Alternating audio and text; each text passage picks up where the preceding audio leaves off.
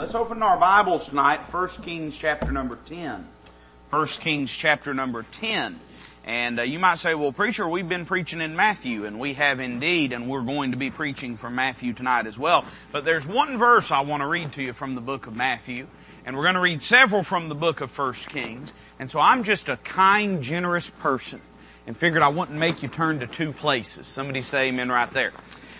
So if you turn to 1 Kings chapter number 10, then as you do, I'll read to you one verse from the book of Matthew chapter 12, and then we'll read a portion of Scripture out of 1 Kings chapter number 10. The Lord Jesus, of course, we've been following this theme in Matthew chapter 12 of three great statements, declarations of His superiority that He has made. The first of which He said that a greater than the temple was there. And we use the word sanctuary. We said a greater worship than the sanctuary. And then He said that a greater than Jonah was there. Greater than the servant of God in the book of Jonah. A greater witness than that servant. And tonight, by the Lord's help, I want us to notice what He says about King Solomon. Verse number 42 of Matthew 12 says, "The queen of the south shall rise up in judgment with this generation, and shall condemn it, for she came from the uttermost parts of the earth to hear the wisdom of Solomon. And behold, a greater than Solomon is here." We find this narrative recorded for us in 1 Kings chapter number 10, when the Queen of Sheba comes to visit Solomon. It says in verse number 1 of 1 Kings chapter 10, "And when the Queen of Sheba heard of the fame of Solomon concerning the name of the Lord, she came to prove him with hard questions. And she came to Jerusalem with a very great train, with camels that bear spices and very much gold and precious stones. When she was come to Solomon, she communed with him of all that was in her heart. And Solomon told her all her questions. There was not anything hid from the king, which he told her not. And when the Queen of Sheba had seen all Solomon's wisdom, and the house that he had built, and the meat of his table, and the sitting of his servants, and the attendance of his ministers, and their apparel, and his cupbearers, and his ascent by which he went up unto the house of the Lord, there was no more spirit in her. And she said to the king, It was a true report that I heard in mine own land of thy acts and of thy wisdom. Howbeit I believed not the words until I came, and mine eyes had seen it. And behold, the half was not told me. Thy wisdom and prosperity exceedeth the fame which I heard. Happy are thy men, happy are these thy servants, which stand continually before thee, and that hear thy wisdom. Blessed be the Lord thy God, which delighted in thee, to set thee on the throne of Israel, because the Lord loved Israel forever. Therefore made he thee king to do judgment and justice. She gave the king 120 talents of gold, and of spices very great store, and precious stones. There came no more such abundance of spices as these, which the Queen of Sheba gave to King Solomon. And the navy also of Hiram that brought gold from Ophir, brought in from Ophir a great plenty of almug trees and precious stones. And the king made of the almug trees pillars for the house of the Lord and for the king's house. Harps also and psalteries for singers. There came no such almug trees, nor were seen unto this day. And King Solomon gave unto the Queen of Sheba all her desire, whatsoever she asked, beside that which Solomon gave her of his royal bounty. So she turned and went to her own country, she and her servants." Let's pray together. Lord, we love you and thank you for this opportunity. Pray that you'd bless your word tonight. And Lord, I know the greatest way in which you can bless your people is through your word. So I pray, Lord, that through it you would bless us, that, Father, you would stir our hearts, that you'd fix our gaze upon Christ. And may we leave here loving him more. And we'll be sure to give you glory. We ask it in Christ's precious and holy name. Amen. Well, a couple weeks ago we preached on how Christ was a greater worship than the sanctuary of the Old Testament. And then last Sunday night we preached on how Christ's witness was a greater witness than the servant in the book of Jonah. And how that they in Christ's day would have a greater measure of responsibility, for they had heard a greater message, a greater witness, a greater sermon, a greater sign from a man with a greater spirit than even Jonah was. But tonight I want us to notice very briefly that in 1 Kings chapter 10 and Matthew chapter number 12, we learn that those that were privy to the earthly ministry of the Lord Jesus, and those of us that are through the holy inspired word acquainted with his life, we are exposed to a greater wonder than Solomon. You know, the word that's used in Matthew chapter number 12, it speaks distinctly of His wisdom, and we're going to say something about His wisdom tonight. But the impression that I get when I read the Queen of Sheba's experience with Solomon, it goes beyond just the wisdom that he contained. She was in wonder at how glorious of a king, how regal of a king, how prosperous of a king, how capable of a king that Solomon was. She had heard in her country that such a king existed, and she did not believe it. But she was at least sincere enough with herself, interested enough in the truth, that she was willing to go from the uttermost parts of the earth, travel a long distance, just to find out if what she had heard about Solomon was true. Can I remind you that the book of Deuteronomy tells us that the word of faith, it's not far off from us. It's not up in the heavens, it's not down in the depths of the sea, but it's nigh unto us, even in our mouth and in our heart, that we may do it, that we may believe it. We don't have to go far to find out if Jesus is all that the Bible says He is. And because of that, those of us that have lived in this dispensation of grace, this day after the earthly ministry and life of the Lord Jesus, and the overall spirit of Matthew 12:42 relays this, that we bear a greater responsibility. It is more incumbent upon us to be in wonder awe of the person of the Lord Jesus than it was for the Queen of Sheba to be in awe of Solomon in his day. I want to give you a few very simple thoughts tonight, examples of ways in which I believe the Lord Jesus, that the wonder of His throne, of His majesty, of His glory is far superior to Solomon's. And you might say, well, preacher, on this Sunday night, we've come back, we ate a big old meal, we napped a little bit, but we didn't get it all napped out, and here we are. What am I going to do with that? Here's what I want you to do with it. I want to ask you this. Are you as in love with Him as you ought to be? Are you as in awe of Him as you ought to be? Or has He just have you grown comfortable with Him? I'll tell you this, that the Queen of Sheba, when she saw Solomon, the Bible says there's no more spirit in her. I think the last thing that could be said about her experience in meeting Solomon, I think the last word that could define that would be the word apathy. But you know the sad truth for a lot of us, we've just plumb got over it. It just don't excite us the way it used to. We know it to be true, and it's an ingrained part of our life, but sadly we've just got used to how good He is. How gracious He is in our lives. God help us to never get over how wonderful He is. God help us to never lose the wonder of it all. I want you to notice 5 ways in which I believe that the Lord Jesus was greater than Solomon. Now, Solomon undoubtedly was one of the greatest men to ever live.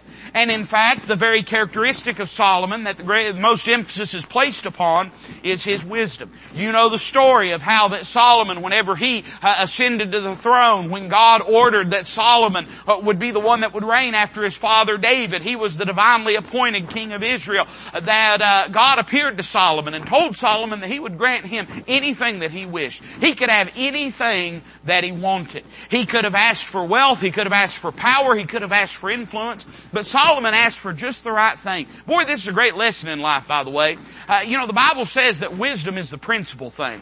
With all thy getting, get wisdom. And with all thy learning, get understanding. Solomon understood that if he had the wisdom to live for God and the wisdom to conduct his responsibilities appropriately and diligently, that God would take care of everything else. He knew if he sought first the kingdom of God and His righteousness, all these things would be added unto him. And so Solomon, he didn't ask for any of those things. He said, Lord, I'm a child. I don't know how to go out or come in. And that was a way of saying, I don't know how to do what You've called me to do. I don't know how to be a proper king. I need wisdom in order to do that. And he asked God for wisdom. God was so pleased with Solomon's answer that He did indeed grant his wisdom and a greater measure and portion than any normal individual that ever lived and walked this earth. But He also added to that prosperity and power and influence and prominence. And so Solomon was known for his wisdom. And the thing above all that had drawn the Queen of Sheba to come and seek Solomon out, she had questions. In fact, the Bible says she had hard questions. These weren't just regular questions. These were things she grappled with. They kept her up at night. They baffled the pagan priests that lived in her land. And so she said, I'm going to seek out Solomon because he has more wisdom than anyone else. The Bible describes the wisdom of Solomon in 1 Kings chapter 4. It says that God gave Solomon wisdom and understanding exceeding much, and largeness of heart, even as the sand that is on the seashore. And Solomon's wisdom excelled the wisdom of all the children of the east country, and all the wisdom of Egypt. For he was wiser than all men, than Ethan the Ezrahite, and Heman, and Calcol, and Darda, the sons of Mahal, and his fame was in all nations round about. And he spake 3,000 proverbs, and his songs were 1,005. And he spake of trees, from the cedar tree that is in Lebanon, even unto the hyssop that springeth out of the wall. He spake also of beasts, and of fowl, and of creeping things, and of fishes. And there came of all people to hear the wisdom of Solomon from all kings of the earth, which had heard of his wisdom. In other words, Solomon's wisdom was not just the wisdom of some sort of Eastern guru. It was not just some sort of philosophy wisdom, but rather he was a man of science. He was a man of brilliance. He was a man that knew God and the ways of God and the wisdom of God. He had more wisdom than anyone else. But can I tell you this? When we communicate with the God of glory, when we pray to the Lord Jesus Christ, when we learn of Him, when we let Him lead and guide our lives, we're dealing with one whose wisdom is greater than Solomon's. Greater than Solomon's. Now you might say, well, preacher, how could you say such a thing? The Bible even says that he had more wisdom than anyone else. No, the Bible says this, that God gave Solomon wisdom and understanding.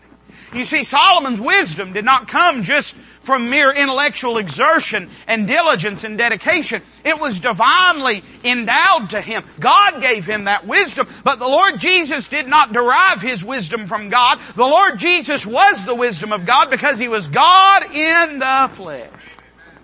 And so don't it just stand a chance that if something is distilled from something else, that the original would be pure. The original would be more potent. The original would be something of greater purity. And the wisdom that Solomon received, it was divine wisdom. And when it was given to him, undoubtedly it was unmingled. But Solomon was a human being like anyone else. Now let me be very clear in what I'm about to say here. The wisdom that was penned under inspiration of the Holy Ghost in the book of Ecclesiastes and Song of Solomon, the book of Proverbs, is indeed the wisdom of God. It's Holy Ghost, it's inspired, it's inerrant, it's exactly what it ought to be. But when you look at Solomon's life, it becomes apparent that in the way that he conducted his life, he did not always behave in a wise manner. In fact, one of the great tragedies of Solomon's life is that it ends in failure and in disgrace.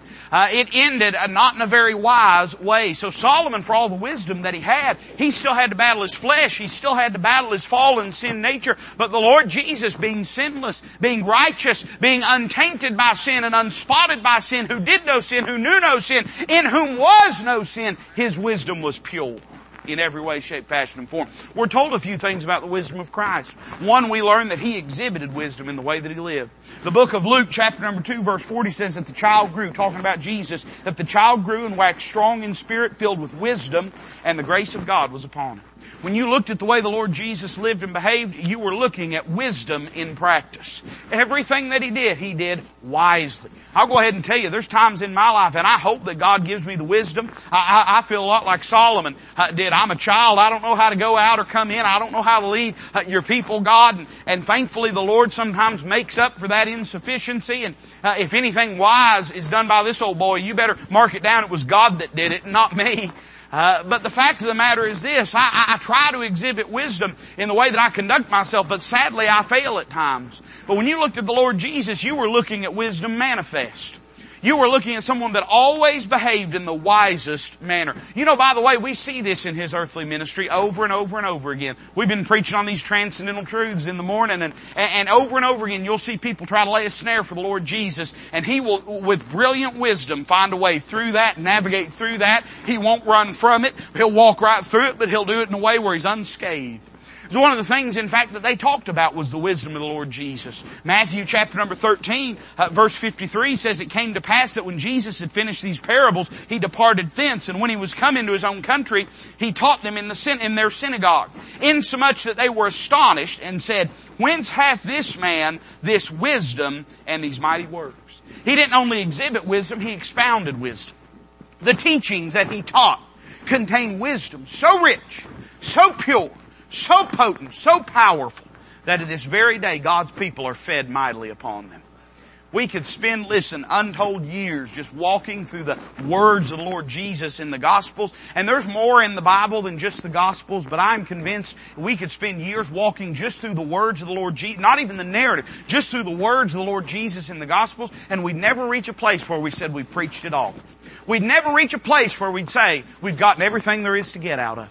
The wisdom that the Lord Jesus expounded to the people around him was such that they were astonished at his, I like this word, at his doctrine. They'd say, man, whence is this doctrine? They were astonished at what he taught, at the way he could cut to the core of the human condition and human need. And they were left awestruck at his wisdom. He expounded wisdom. But the Bible goes even further than that. You might say, well, preacher, that's good for those that live, but what about us living today? Well, the Bible teaches us that Christ embodies wisdom. He endows it to the individual. And to know Christ, listen carefully, to know Christ, to know Him personally, experientially, intimately, is to know the wisdom of God. The way a man becomes wise is by walking with Christ. You want to be a wise person? Walk with God. And the wisdom of God will be manifested in your life. 1 Corinthians chapter 1 says this, verse 23, we preach Christ crucified, unto the Jews a stumbling block, and unto the Greeks foolishness, but unto them which are called both Jews and Greeks, Christ the power of God and the wisdom of God. I don't have time to go into all of it, but there in 1 Corinthians, Paul reveals how that when the world by wisdom knew not God, God chose the foolishness of preaching to confound the wise, that He set it not. He used those that are at naught to set it not those that are, that He through Jesus Christ made a fool of this world's philosophy. And that a man through observing the life of Christ can understand and comprehend and appropriate some of that wisdom. In fact, it goes on to say in verse 30 of that chapter, but of Him are ye in Christ Jesus, who of God is made unto us wisdom and righteousness and sanctification and redemption. To have Christ is to have those things, and one of the things in that list is wisdom. And you might say, well, preacher, I know Christians that act like fools, and so do I. Amen? I know a lot of them. Maybe more of those than the opposite. But it's not because they're Christians, it's in spite of them being Christians.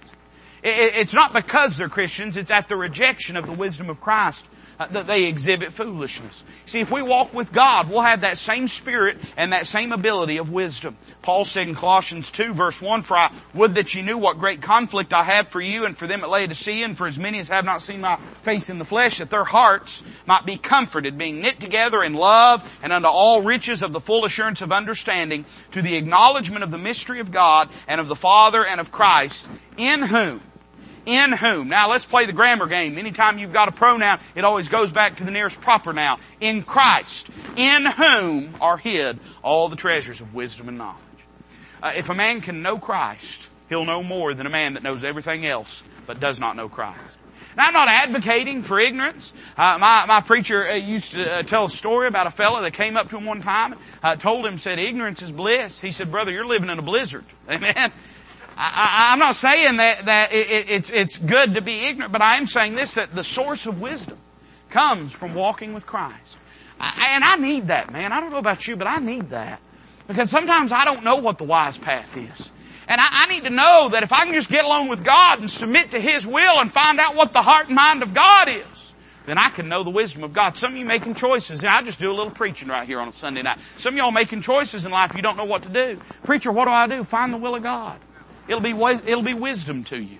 Preacher, I've got these choices in front of me and I don't know what to do. This side looks appealing. That side looks appealing. This looks like a good choice. That looks like a good choice. That's usually when it's tough. When it's a choice between something easy and something, we know what the choice, when it's something good and something, do you want an ice cream cone or do you want a root canal? Amen? You know what the answer is there, right? Now, maybe if you take the one, you'll eventually get the other, but you know what the answer is. But most of the time it's between things that look like good paths. And some of you are saying, preacher, I don't know what to do. Can I tell you what to do? I can't tell you what the right answer is to that question, but I can tell you how to find the right answer. Spend time in prayer. Spend time in God's Word. Ask God to give you wisdom. Ask God to direct you. Really humble your heart before Him and submit your spirit and say, Lord, whatever your will is, I'll do it. And you'll find that God will give you wisdom. That's what James said. If any among you lack wisdom, let him ask of God. Have you asked God for wisdom about it? You might have asked everybody else for advice about it, but have you asked God for wisdom about it?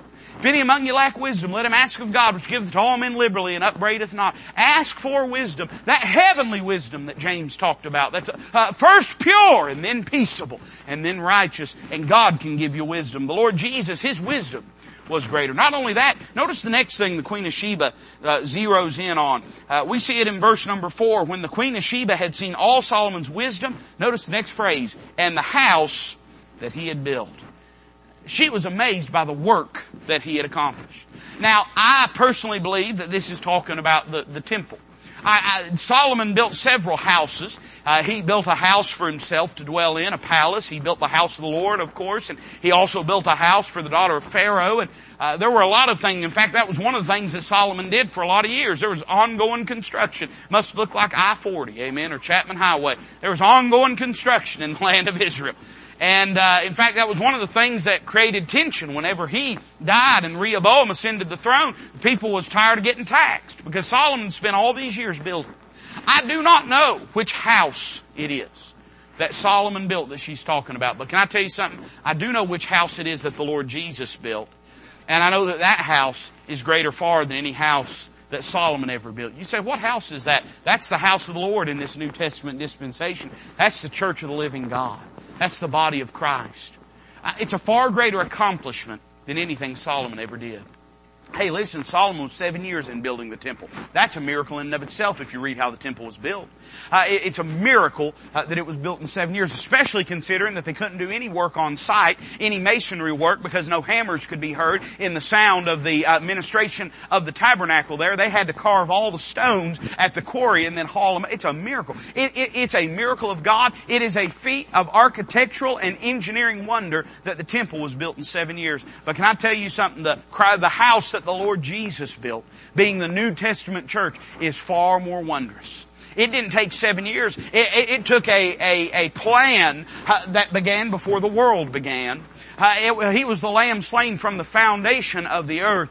But in 3 days and 3 nights, He abolished an old system of worship and established a new system of worship. In 3 days and 3 nights, He did away with the old sanctuary and He resurrected a new sanctuary. And now we, as a part of the New Testament church, are part of a greater work than Solomon could have ever built. I think that the Lord Jesus, that His work is greater for a couple of reasons. One, because of His position in the house. Solomon was the king, and because he was the king, he did have a hallowed and honored position in the worship of the temple.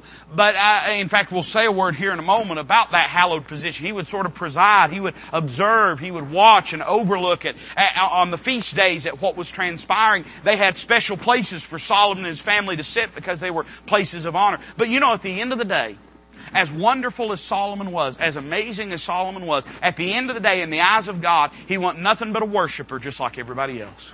He was a sinner just like everybody else. He did not hold any special place in the eyes of God of prominence over the house of God. In fact, in the Old Testament, it was forbid for a king to be a priest or a priest to be a king because God didn't want those two institutions running roughshod over one another. And so in some ways, Solomon was even more limited than an average priest was. But listen to what the Bible says about the Lord Jesus in this dispensation of grace, His position in this spiritual house. It says in Hebrews chapter 3 verse 1, "Wherefore, holy brethren, partakers of the heavenly calling, consider the apostle and high priest of our profession, Christ Jesus, who was faithful to Him that had appointed Him, as also Moses was faithful in all his house." Now, when it talks about house there, it's not talking about the family of Moses or the domicile of Moses. Here we're talking about the context of the priesthood. And it's describing as Moses being faithful over the house, meaning the Old Testament system of worship. It says, "For this man was counted worthy of more glory than Moses, inasmuch as he who hath builded the house hath more honor than the house. For every house is builded by some man, but he that built all things is God. Moses verily was faithful in all his house as a servant." Moses was the dispensation of the Old Testament Levitical law. He was the means through which God communicated that system of worship. He didn't create that system of worship. The Bible says that He built all things after the pattern that was shown Him in heaven. Moses didn't craft the tabernacle. He didn't engineer the furniture. He didn't design the utensils. He just took what God told him and gave it to the people Moses verily was faithful in all his house as a servant for a testimony of those things which were to be spoken after. But Christ as a son over his own house, whose house are we if we hold fast the confidence and the rejoicing of the hope firm unto the end. You say, what do you mean, preacher? Well, I mean this. When the feast days would come, Solomon, he would go to the temple in his royal garb. He would overlook and sort of supervise over the administration of everything that was taking place. But at the end of the day, even he had to have sacrifices made for him.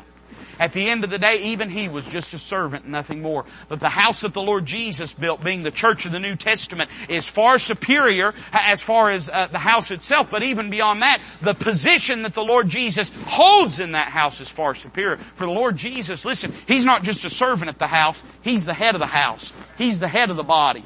He's the master over all things. He's the Lord over all things. He is the supreme authority in the New Testament church. By the way, that's why I believe in being independent. Because I don't believe anybody ought to have the right to take from Jesus His authority and His sovereignty. I don't believe anything ought to stand between the body and the head. Amen? I think that's natural, don't you?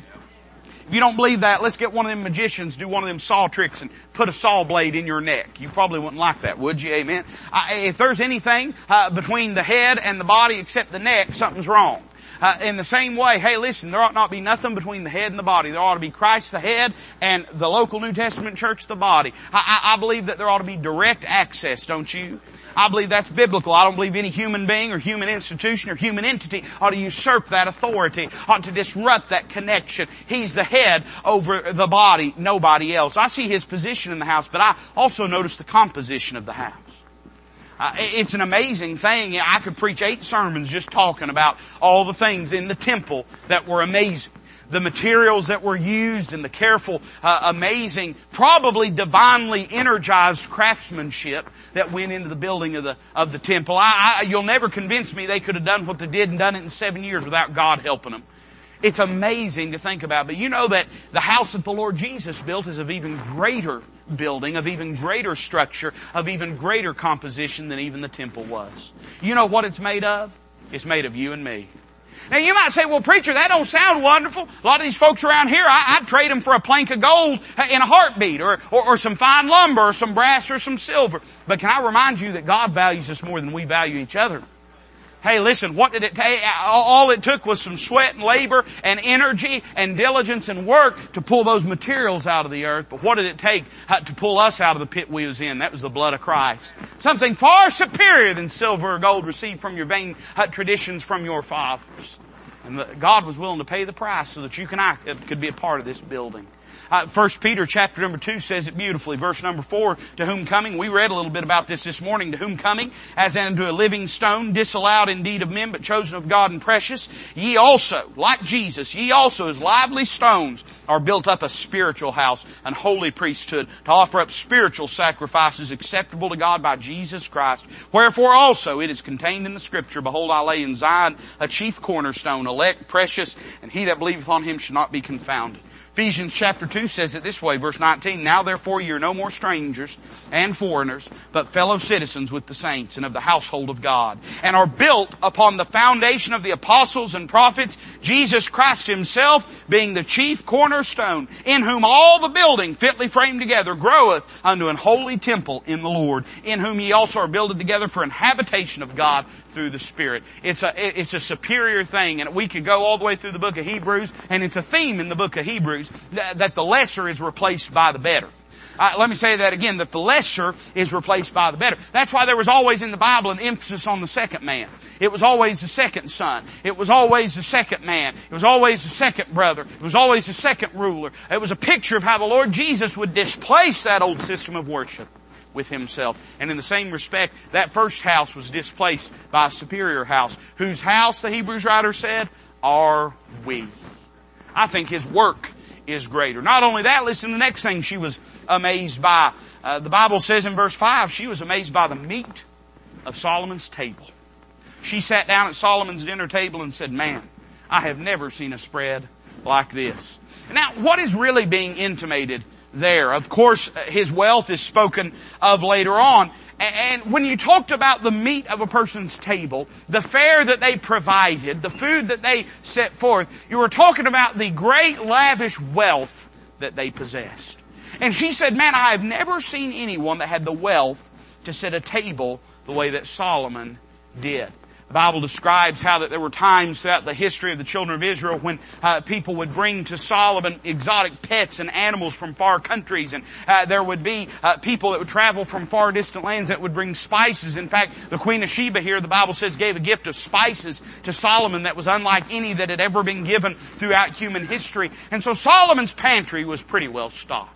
And it was a great symbol of his wealth and prosperity that he could set a table like he did. In fact, the Bible describes the thousands of people that every day were fed by the king, that were a part of his administration, a part of his regime, a part of his house. And every day there were how many oxen had to be slain, and how many lambs and goats had to be slain, and cattle had to be slain, just to feed the people in Solomon's house. And that's what it's talking about. It's not that she's just saying, man, this is good food. She's saying, Solomon, I can't believe you have the wealth to feed all these people. She was amazed by how prosperous he was. Solomon was indeed a prosperous man. In fact, the Bible describes the amount of treasures and riches that Solomon had. It was greater than probably anybody, if you adjust for inflation, has ever possessed throughout human history. It's almost unfathomable the amount of wealth that he had. But can I tell you that the wealth of the Lord Jesus is far superior to the wealth that Solomon had?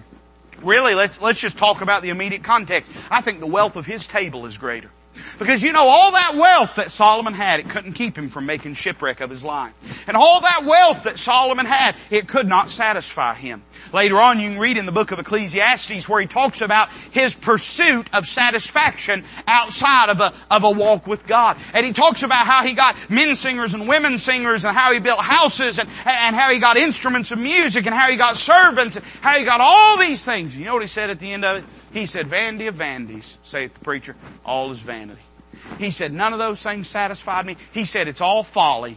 It's all vanity. It all burns up. A man dies and his wealth goes to another. Said that a rich man dies the way a poor man does, that a fool dies the way that a wise man does. He said, don't none of it satisfy. But can I tell you that if you get a taste of what the Lord Jesus has at His table, it will indeed satisfy you.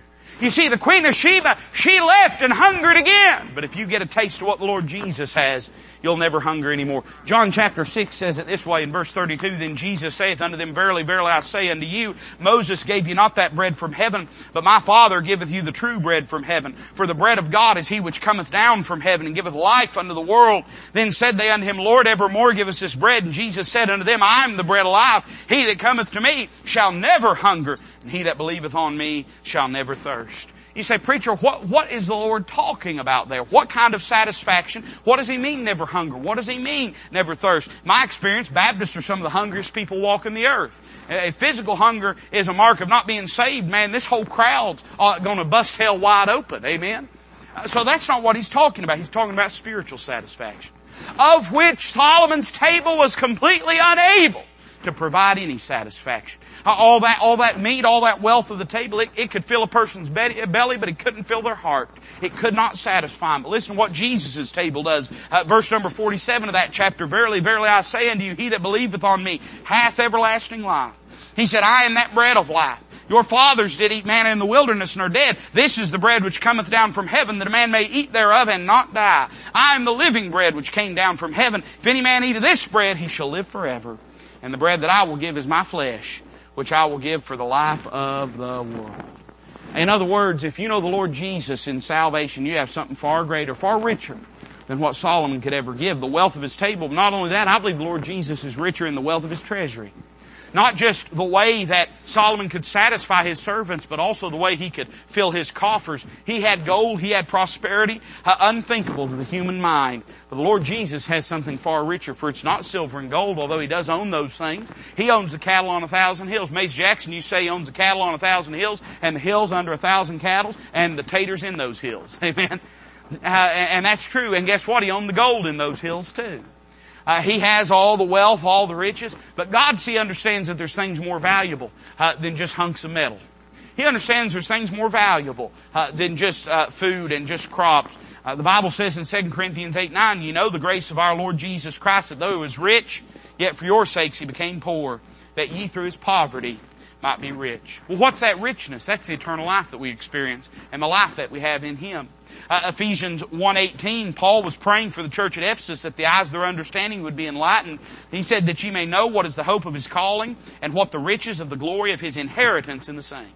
What inheritance? He's talking about that new body that's going to be given to us. That new life that we're going to taste in and share in. That existence of sinless perfection and eternal life that we're going to experience. And Peter said it very well in 1 Peter chapter 1, verse 3. He said, Blessed be the God and Father of our Lord Jesus Christ, which according to His abundant mercy hath begotten us again unto a lively hope by the resurrection of Jesus Christ from the dead, to an inheritance, incorruptible and undefiled, and that fadeth not away, reserved in heaven for you. Can I tell you something? It didn't take long after Rehoboam ascended the throne for all of the great wondrous wealth of Solomon to be dissipated, pillaged, and plundered. Carried into captivity, taken away, never to be seen again. But the treasures and the riches that we have in Christ Jesus, they're undefiled. They fade not away. They're incorruptible. Thief can't break through. Moth can't eat it. Rust can't canker it. What we have in Jesus is eternal. Because of that, His wealth is greater. Look at verse number 5. Here's something else she saw. She saw the meat of His table, but also the sitting of His servants, and the attendance of His ministers, and their apparel, and His cupbearers, and His ascent by which He went up into the house of the Lord. I think she noticed His workers were above par. She said, man, I've never seen servants like this. She said the way that they conduct themselves, the way they do their job, the spirit, the attitude, the attentiveness that they have, the way that they clothe themselves. I mean, everything. She said, Solomon, I've never seen servants like yours. And she said, above all of it, in verse 8, happy are thy men. Happy are these thy servants. Said, I've never seen them. Not only do they have all this, and not only are they attentive, and not only are they great servants, and not only do they do it with a right attitude, but they're genuinely happy. She said, man, I've never seen anything like that. His workers were great. Man, His servants were remarkable. They were above par. But can I tell you something? The child of God that's walking with God, that's living with God, is a greater worker than any servant that Solomon ever enjoyed. The Queen of Sheba described a few things. One, she described their ability. She said there, the sitting of His servants. In other words, she looked at the way the table was spread. She looked at the way everything was laid out, and she said, man, they know what they're doing.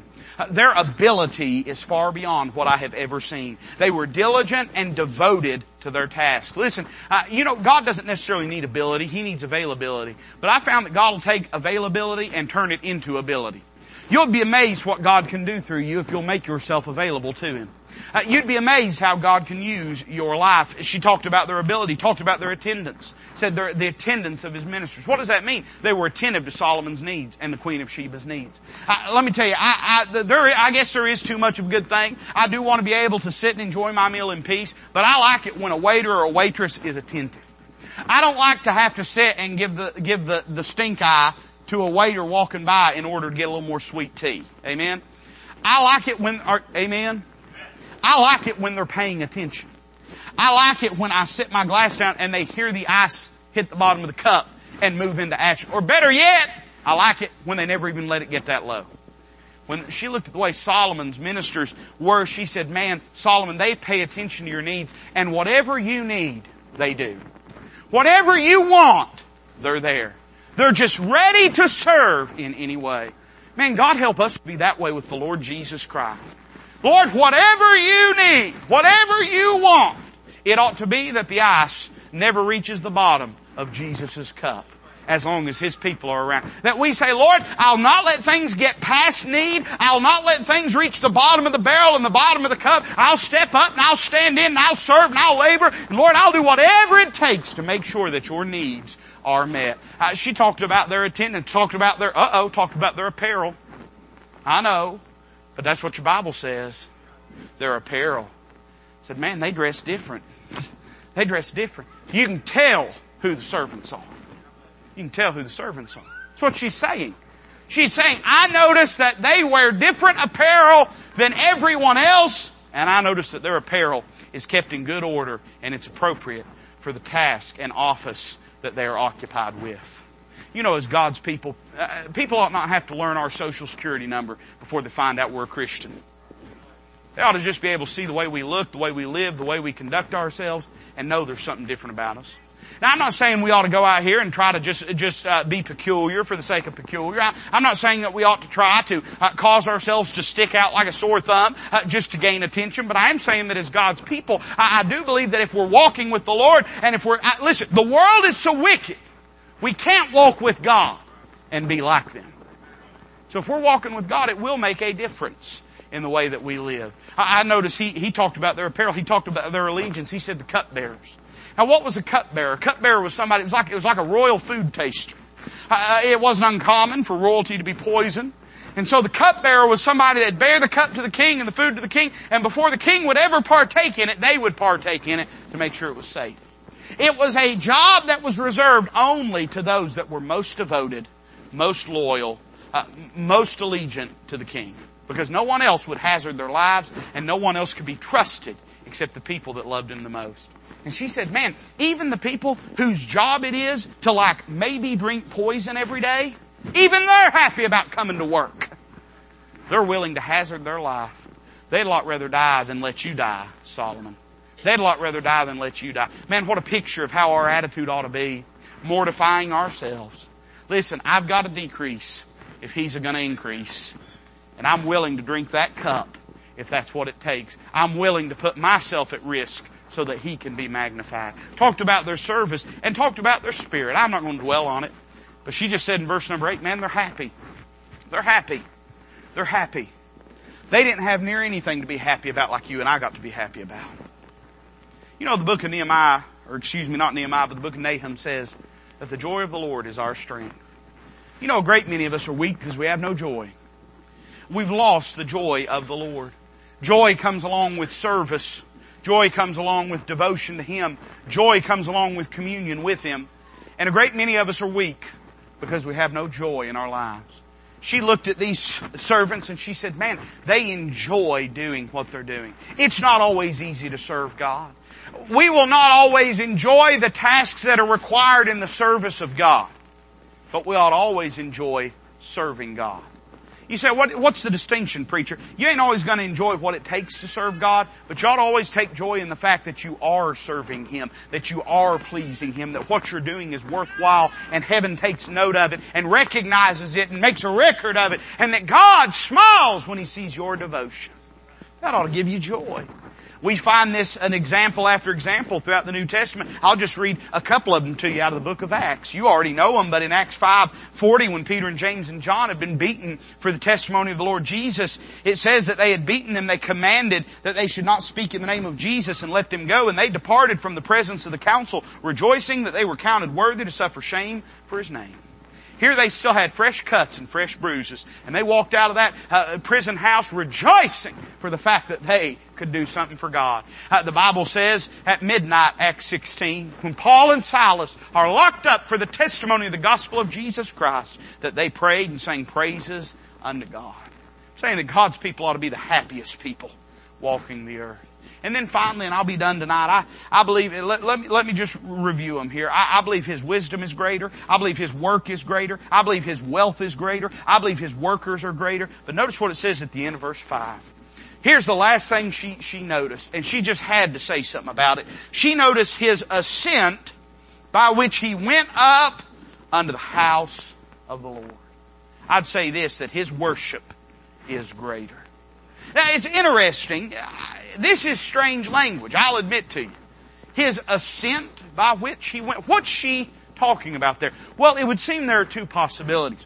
One, we get a hint of it in 2 Kings 16, when an invading foreign power is coming in and plundering the land of Israel, and Ahaz is upon the throne, and he begins to try to hide and try to mitigate the damage that would be done. And by doing that, he tries to hide some of the more precious items and objects in the land. And the Bible says in verse 17, you don't have to understand all that context, but look what it says in verse 17. If you're there, you don't have to be, but 2 Kings 16 verse 17 says, Ahaz cut off the borders of the bases and removed the laver from off them, took down the sea from off the brazen oxen that were under it, and put it upon a pavement of stones. And the covert for the Sabbath day that they had built in the house, and the king's entry without, turned he from the house of the Lord for the king of Assyria. Now it would appear from that verse, the word covert there means a covered place, like a patio, like a gazebo, like a covered area. And it would seem as though that when Solomon constructed the temple, and then afterwards when he built his palace, it would seem as though he had built a special covered place, either a walkway from his palace there, that's why it says that the king's entry was there, that could be what it means, or at the very least a patio for those that were ministering in the temple to dwell in after their service was done. But notice what it says. It says the king's entry without. In other words, Solomon had his own entrance into the house of the Lord. We might say it this way, that Solomon had direct access into the temple. He understood how important it was. He had learned this from his daddy. He had learned this from the history of the children of Israel, that when forces were coming to knock down your walls, that when war was roiling and fomenting throughout the land, that the king needed to be able to get into the presence of God and inquire of God wisdom. He understood how important it was that he had direct access. So he built a place so that he could immediately get in to the temple, so that he could inquire of the priest, so that he could make sacrifice. He understood that his ability to reign and to rule, it relied upon his ability to get alone with God. You know, that access is amazing. It's important. It bespeaks His wisdom. But can I tell you that the access that the Lord Jesus has is far greater? Solomon did this because he wanted instant access. But can I tell you that the Lord Jesus, He don't just have instant access to God. Listen carefully. He has constant access to God. There's a difference. Solomon at least had to roll out of bed and put his shoes on to go over to the temple. But you know the Lord Jesus, well, I'll just go ahead and read it to you. Hebrews chapter 4 says this, "Seeing then that we have a great high priest that is passed into the heavens, Jesus the Son of God, let us hold fast our profession. For we have not an high priest, which cannot be touched with the feelings of our infirmities, but was in all points tempted like as we are, yet without sin. Let us therefore come boldly unto the throne of grace, that we may obtain mercy and find grace to help in time of need." We have a high priest seated at the right hand of God the Father. We get greater access through Jesus than Solomon ever enjoyed. Paul said on several occasions, we have boldness and access by faith and by the blood of the Lord Jesus Christ. I think His worship is greater because He has constant access, but not only that, I think His complete apprehension. You say, what do you mean, preacher? Well, it would seem as though part of the purpose of this pavilion that was built was to house those that had been ministering in the temple before their allotted time was up to go back to their homes. But it seems as though probably it was also a place for Solomon to observe all of the goings on feast days. And probably part of what the Queen of Sheba is talking about here is she made a trip with Solomon on a feast day and she beheld everything that happened. You can envision them seated in that royal pavilion and Solomon explaining in careful detail what that of the process meant. Describing the priest's activity, describing the sacrificial animal, why this sacrifice was different from what she would have seen back in Egypt, why the shed blood was necessary to atone for man's sin, how that the priest served as a mediator between God and man, and how he took that blood and presented it before God, and how that God was a holy God. And I think part of the reason she was amazed was because Solomon gave her an education in what real worship looked like. He understood everything that was taking place. But can I tell you this? Solomon's apprehension of spiritual truth was far inferior to the apprehension that the Lord Jesus has. Hey, listen, Solomon could tell about the sacrifice. Jesus is the sacrifice. Solomon could tell about the priest. Jesus is the priest. Solomon could tell about the temple. Jesus is the temple. Can I close it with this? I've gone too long. But can I just say this?